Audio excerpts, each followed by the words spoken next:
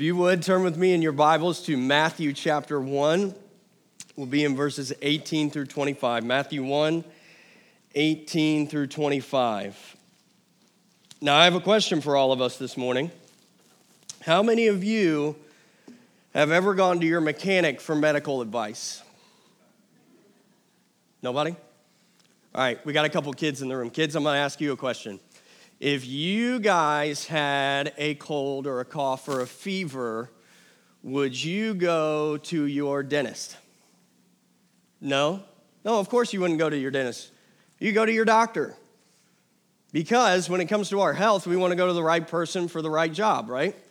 We want to go to the right person who can help us with whatever is going on with us. But seeing the right person isn't enough. Because if we had that cold or cough or sore throat or whatever it is, and we go to our doctor and he puts a cast on our leg, that's not going to help us. We want to go to the right person and we want him to figure out what the problem is and we want him to treat that problem. We don't want to go to our doctor with a cold and him give an x-ray to our elbow. That's not going to help us. Now, that's pretty easy for us in this room, and we could say that it's pretty easy for us to do that exercise. It's probably easy for pretty much everyone, let's just say in the city of Hampton. Everybody knows that if when you're sick, you want to go to the doctor, and you want the doctor to diagnose what's wrong, and you want that doctor to treat what is wrong with you. That's easy. What's more difficult is diagnosing and treating the illness of the world and the illness of our own souls.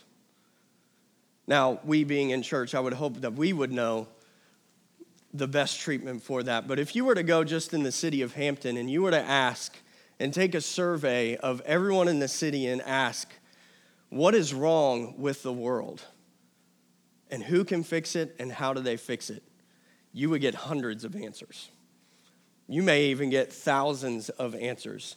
People would tell you different reasons why what they think is the biggest problem in the world, and people would tell you different people who they think could solve it, and they would tell you different things that they think could actually solve the problem. We live in a very, very confused and lost city. We live in a very confused and lost world. If you remember Daniel 12, when we preached on that a couple weeks ago, Daniel was told that the world, people will run to and fro, and knowledge would increase. That's kind of where we live now. We live in a world that soaks up information at rates that previous generations have never even known. And yet we are still so lost and confused as to what the problem is and how the problem should be solved.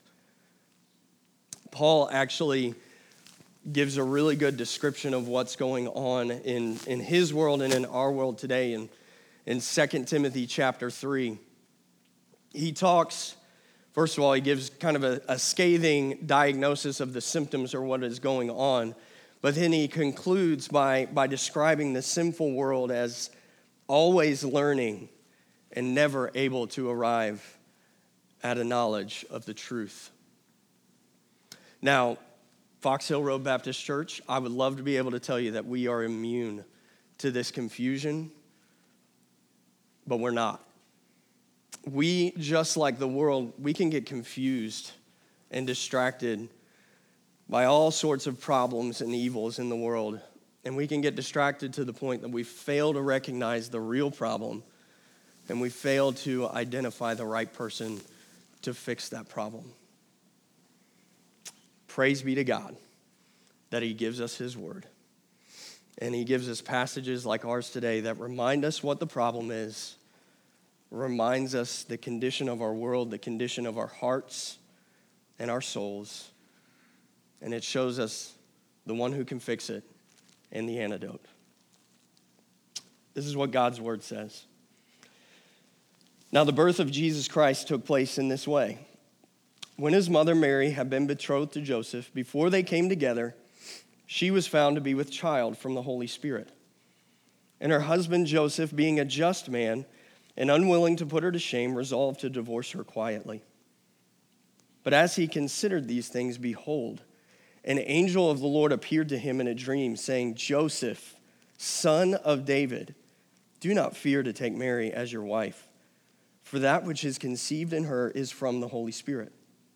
She will bear a son, and you shall call his name Jesus, for he will save his people from their sins. All this took place to fulfill what the Lord had spoken by the prophet. Behold, the virgin shall conceive and bear a son, and they shall call his name Emmanuel, which means God with us. When Joseph woke from sleep, he did as the angel of the Lord commanded him. He took his wife, but knew her not until she had given birth to a son, and he called his name Jesus. Let's pray together. Oh, Father God, we thank you for your word. We thank you for revealing yourself to us in your word. We thank you for sending your son Jesus to reveal to us who you are. So, Father, as we dig into your word this morning, I pray, would you open our blind eyes? Would you unstop our deaf ears?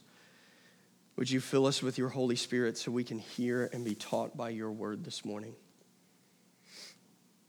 Father, would your Holy Spirit fill this place? And would you teach us? And it's in Christ's name that we pray. Amen. Well, the main point of our text today is this, that Jesus the King saves his people from their sin. Jesus the King saves his people from their sin. And we're going to see this explained to us in three different sections of the text. The first, we're going to see Jesus the King in 18 through 20, and then 24 through 25. We're going to see Jesus the Savior of man in 20 and 21, and then finally we're going to see Jesus Emmanuel in 22 and 23. Jesus the King, Jesus the Savior, Jesus Emmanuel. Jesus the King. Now, if we remember what Pastor Nathan preached to us last week was the genealogy, and while there were a couple points in that genealogy, the main thing that Matthew is trying to help us to understand is that Jesus is the Son of David. Jesus is the Messiah King that was promised to David, who would rule forever and ever on David's throne. Right? If we didn't get that out of last week, we were asleep or not paying attention at all. That is what Matthew was trying to get across to us, that Jesus is this Davidic Messiah. And so, while he has declared it already in the genealogy, now he's going to explain to us just how God brought about Jesus becoming this Davidic Messiah. And so, in order to do this, we're going to have to get a little bit of a lesson in Jewish culture in the first century. So, bear with me as we look at this. Now, verse 18 again says, "Now the birth of Jesus Christ took place in this way. When his mother Mary had been betrothed to Joseph." Now, betrothed, that's an interesting word. And when we think of the word betrothed, often our mind goes immediately to what we call engagement here now in our culture. And while that's kind of a good comparison, it doesn't quite do enough, because in our culture, engagement happens, a guy gives a girl a ring, she says yes, and then they spend 6 months, 3 months, a year to plan a wedding. But if anything were to happen, the engagement could be disengaged, everything could be done, and there would be no legal ramifications to it. What we're talking about here when we're looking at first century betrothal is we're looking at maybe a situation that would look kind of like this, is if the guy got down on one knee, he asked the girl to marry him, she said yes, and then he immediately gave her the marriage license in front of witnesses, and they all signed it. That's kind of what we're looking at. We're looking at a legal arrangement now where when they are betrothed, they are a family, just they aren't completely married yet. They wait till the wedding day. So they get engaged, they get betrothed, and they live apart. They don't have their wedding ceremony. They don't consummate their marriage. They're not physically intimate. They are apart, yet they still are pledged to one another in marriage legally, to where if something were to happen, a legal divorce would have to happen, which is what we see in the text, what Joseph considers. And so they are in this family unit together, even though they are not actually completely married yet. And so here is where the problem comes in. Mary had been betrothed to Joseph before they came together, before they were living together, before they were physically intimate. She was found to be with child from the Holy Spirit. Now, Joseph doesn't know this.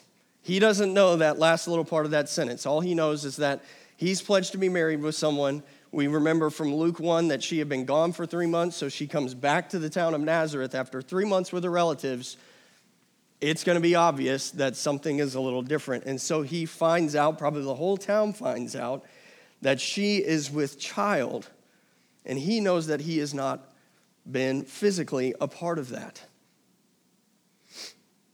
And so he considers divorcing her. Now, he had the opportunity to do it publicly and shame her publicly, but he considers doing it quietly and privately. But the text says, an angel of the Lord appeared to him in a dream and said, Joseph, son of David, do not fear to take Mary as your wife, for that which is conceived in her is from the Holy Spirit. The angel is reassuring Joseph, nothing untoward has happened. There is no sin that has happened. This child was meant to be a part of your family, even though you physically had nothing to do with it. This child was meant to be. Did you hear how the angel addressed him? He didn't say, Joseph, the carpenter of Nazareth. He said, Joseph, the son of David. God was not making a mistake when he picked this family to bring Jesus into the world with. He picked this family very specifically because Jesus was to be the Messiah, the King, and he needed to be a part of this family. The angel is reassuring Joseph, this is what God's plan is. He is to be your son. You are to name him, which is exactly what Joseph does, and he is to be your earthly son. He is to be a part of your earthly family because your earthly family is of the line of King David. And that is who Jesus is. He is the King who comes, who is in the line of David, who will reign forever and evermore. Now, this story is not about Mary and Joseph. However, we do see something here that we need to remember, something that we can think of and we can apply to our own lives, is that Mary and Joseph were just a regular couple from Nazareth planning on getting married, planning on Joseph working as a carpenter, having lots of kids, and living as a Jewish couple in a Jewish land. That's what they were planning. As Tolkien said it, they were planning on never having any adventures, never doing anything unexpected. And God took that and he shook up their lives in a crazy and radical way. And here's what we need to remember. God reserves the right to interrupt our lives to accomplish his plans. God is God. God is sovereign over this entire world, and God's will be done on this earth. And sometimes that means he makes us uncomfortable. And how are we to respond to that? Well, again, this story isn't about Mary and Joseph, but they respond in the way that I think it is an example for us. They don't complain. They don't whine. They don't go kicking and screaming, but they humbly submit and obey to God's will for their lives. Even though their lives were shaken up, even though things would never be the same for them, they willingly obeyed God. And so Jesus is the King as he is a part of the earthly family and earthly line of David. But also Jesus is the Savior of mankind. Look again with me at verse 20. But as he considered these things, behold, an angel of the Lord appeared to him in a dream, saying, Joseph, son of David, do not fear to take Mary as your wife, for that which is conceived in her is from the Holy Spirit. she will bear a son, and you shall call his name Jesus. You shall call his name Jesus. Now, Jesus is actually the Greek form of the name Joshua. Many of us have probably heard Jesus also called Yeshua at some point, which is that name Joshua. And Joshua means Yahweh saves. Yahweh saves. Jesus, the Lord, saves. Now, as many of you have probably heard before, as you look at this text, this was not an uncommon name during this time. It was not an uncommon name because the people of Israel, the Jews at that time, they were living under Roman rule, and they couldn't stand it. They were being taxed, they were being oppressed, and they wanted to be liberated. They wanted to be freed, and they were hoping that the Messiah would come. And so they would name their children the Lord Saves, whether being presumptuous and thinking that it would be their son who would do it, or just in a cry out to God for him to save them. They were desperately seeking to be freed from the oppression of Rome. And yet, Joseph is told that that is not what Jesus comes to save from. You shall call his name Jesus, for he will save his people from their sins. If we were wondering from what I said earlier what the real problem in the world is, it is this: that sin is in the world, and that we, each and every one of us, are sinners. That has been the problem from Genesis 3 that we read till the time of Joseph, even until the time of today. Sin is the problem. Sin is the root of all sorts of other evils. Every other evil comes from the root of this, that mankind, God's chosen creatures, God's creatures that he put his image on, have rebelled against him. They have been separated from God because of his sin. Adam and Eve were kicked out of the garden because of their sin, because they have rebelled against God. And that is the root of every single issue that has happened in the world. The biggest issue of the world was not Roman oppression. The biggest issue today is fill in the blank, whatever it is that you read the news and it gets your blood boiling. Whatever it is, that's not the issue.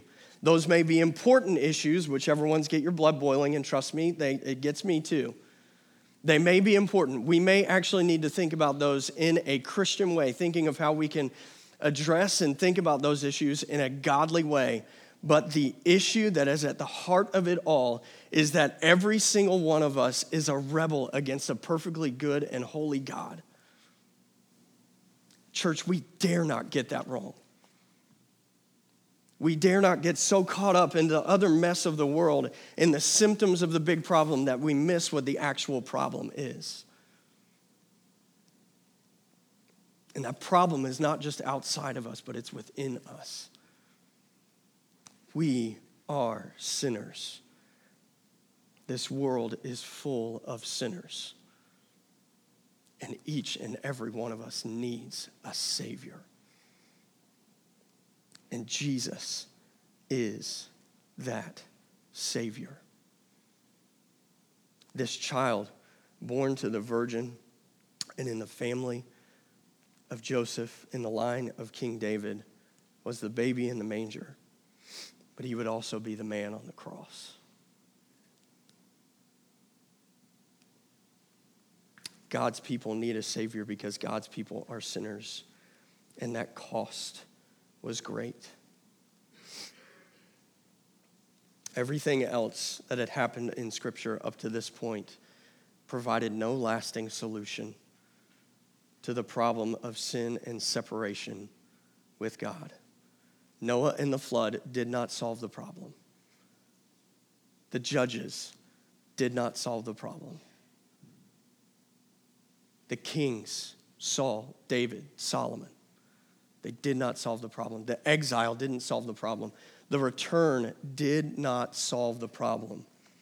If we remember when we studied through the book of Hebrews. Hebrews tells us in chapter 10 that even the law would not solve the problem. In Hebrews 10:1, it says, "For since the law has but a shadow of the good things to come instead of the true form of these realities, it can never, by the same sacrifices that are continually offered every year, make perfect those who draw near.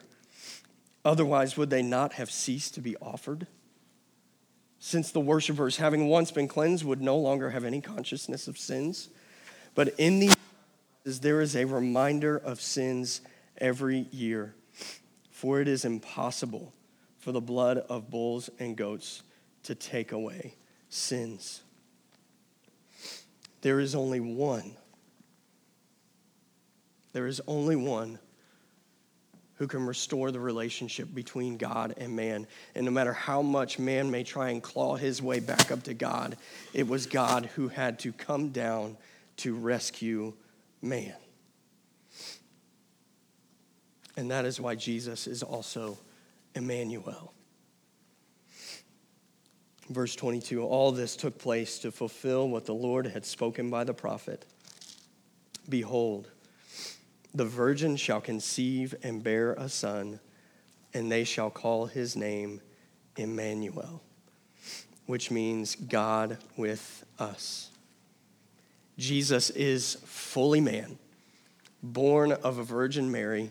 He bled, he cried, he was a baby, he grew up just like us. He was a man, but he was also God, fully man in one person, the person of Jesus Christ. There was a separation between God and man, and Jesus is God and man in the flesh. He is the separation healed. Remember in the Old Testament, Job, as he is crying out in his suffering, he is begging for a mediator to come between him and to come between God. This is the mediator, Jesus Emmanuel, God with us, the God-man, Jesus, the Son of God. Colossians 1, verse 20 says this, "For in him all the fullness of God was pleased to dwell, and through him to reconcile himself all things, whether on earth or in heaven, making peace by the blood of his cross." The fullness of God in man, in the person of Jesus Christ, and his blood infinitely poured out for us on the cross, of infinite worth, that pays for our sin and heals us and saves us. Jesus is Emmanuel, God with us. Now, church, we need to hear this. If we go back to verse 21, it says this, "She will bear a son, and you shall call his name Jesus, for he will save his people from their sins." Jesus saves his people. The truth of the matter is that we are all sinners, but we are not all his people. If we reject Jesus as Savior, if we do not turn to him in faith and repentance, we are not his. If we do not submit to him, we are not his. But here's the great news, the wonderful news, that when we do acknowledge Jesus as Lord, when we do believe in what the Bible says about him, when we acknowledge that we are sinners and we have no hope of saving ourselves in and of our own power, and we cry out to Jesus, he will save us. I'll close with a quote from Charles Spurgeon. Talking about this passage, he says, "O ye sinners, I mean you real sinners, not you who call yourselves by that name simply because you are told that's what you are, But you who really feel yourselves to be guilty before God, here is good news for you. Oh, you self-condemned sinners who feel that if you are ever to get salvation, Jesus must bring it to you and be the beginning and the end of it. I pray you to rejoice in this dear, this precious, this blessed name. For Jesus has come to save you, even you. Go to him as sinners. Call him Jesus. Call him Yahweh saves, the Lord saves. And say to him, O Lord Jesus, be Jesus to me. Save me, for I need thy salvation. Doubt not that he will fulfill his own name and exhibit his saving power in you. Only confess to him your sin, and he will save you from it. Only believe in him, and he will be your salvation. Jesus the King comes to be the Savior of the world. He is God with us. You need only cry out to him, believe in him, confess your sin to him, and he will save you. Let's pray.